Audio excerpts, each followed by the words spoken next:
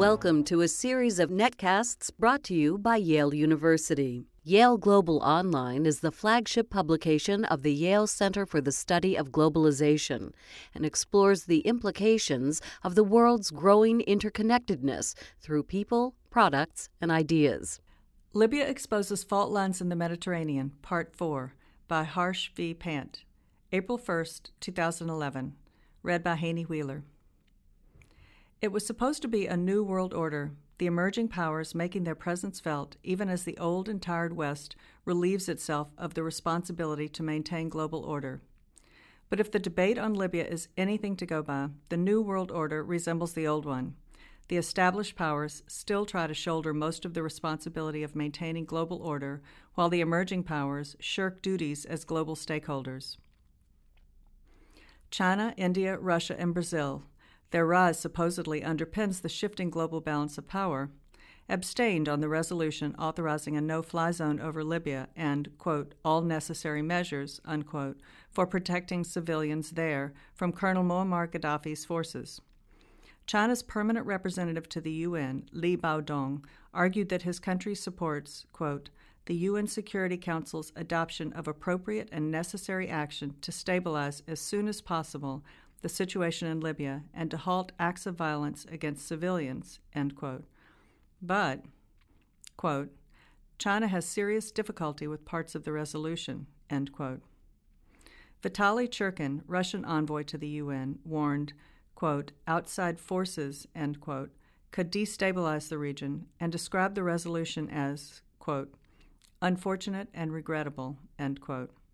Arguing that Russia did not veto the resolution, as it was, quote, guided by the necessity to protect civilians and by general humanitarian values, end quote, Churkin suggested that responsibility for inevitable consequences would be borne by those who resorted to such actions.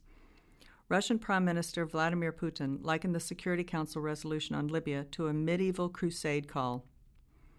While expressing her nation's deep concern and underlining that Brazil stood in solidarity with movements in the region expressing legitimate demands for better governance, Maria Luisa Ribeiro Viotti, Brazil's UN representative, noted that the measures contemplated in the resolution went beyond that call and might exacerbate tensions on the ground.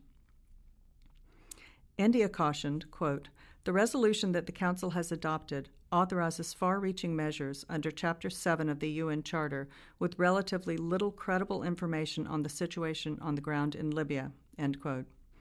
Worse, India argued, the resolution lacked clarity on, quote, who and with what assets will participate and how these measures will be exactly carried out, end quote. Responding to reports that Libya should be divided, India insisted that the sovereignty, unity, and territorial integrity of Libya should be preserved. These reservations echo the standard policies of these states since the 1990s, if not before. China, Russia, Brazil, and India, and many others favor a multipolar world order where U.S. domination remains constrained by other poles in the system. They zealously guard their national sovereignty, wary of U.S. attempts to interfere in what they see as domestic affairs of other states, be it Serbia, Kosovo, or Iraq. They took strong exception to the U.S. airstrikes on Iraq in 1998, the U.S.-led air campaign against Yugoslavia in 1999, and more recently the U.S. campaign against Saddam Hussein, with Moscow, Beijing, and New Delhi arguing that these violated the sovereignty of countries and undermined UN authority. These states tend to share an interest in resisting interventionist foreign policy doctrines emanating from the West, displaying conservative attitudes on the prerogatives of sovereignty. As such, they have repeatedly expressed concern about the U.S. use of military power around the world, a continuation of the desire to oppose what a French diplomat had termed U.S. hyperpuissance since the end of the Cold War. But now the West is in retreat, facing an economic onslaught from emerging powers.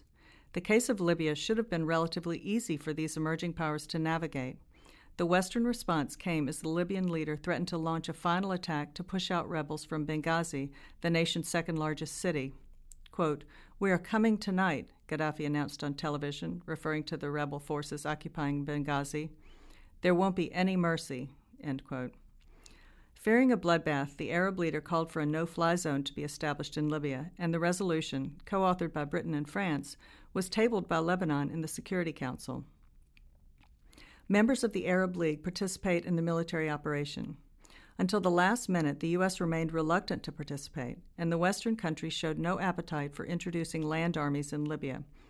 UN Security Council Resolution 1973 explicitly excludes, quote, a foreign occupation force of any form on any part of Libyan territory, end quote, ruling out deployment of ground troops. Not surprisingly, Ibrahim Dabashi, Libya's deputy envoy to the UN, who has turned against Gaddafi's regime, did not share the abstainers' concern, suggesting, quote, it has nothing to do with the Libyan people, end quote. The debate on Libya once again underlines that, despite the hyperbole about the decline of the West and the rise of the rest, the, quote, rest, end quote, are not ready to take on roles as global powers. The emerging powers are yet to articulate a world vision that provides an alternative to the Western-designed global order.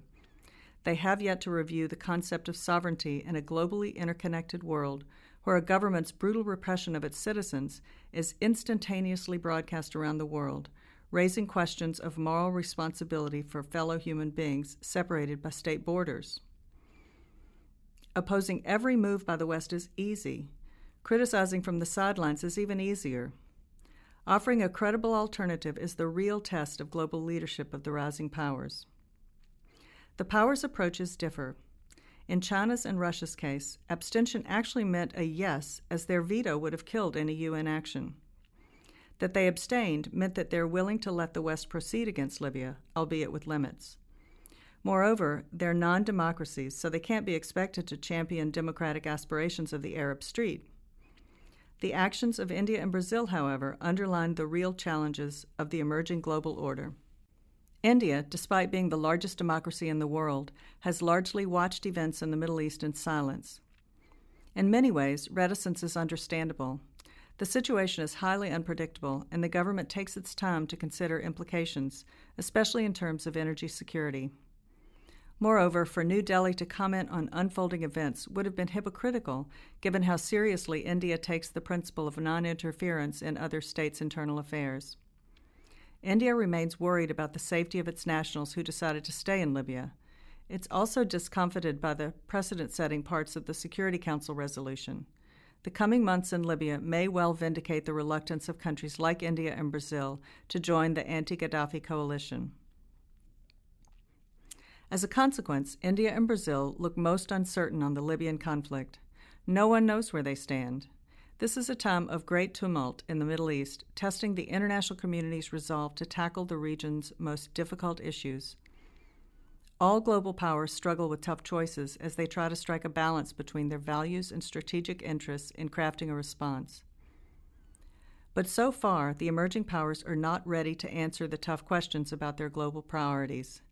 The BRICs have yet to develop a coherent philosophy on citizens' rights and the role of sovereign states in an interconnected world.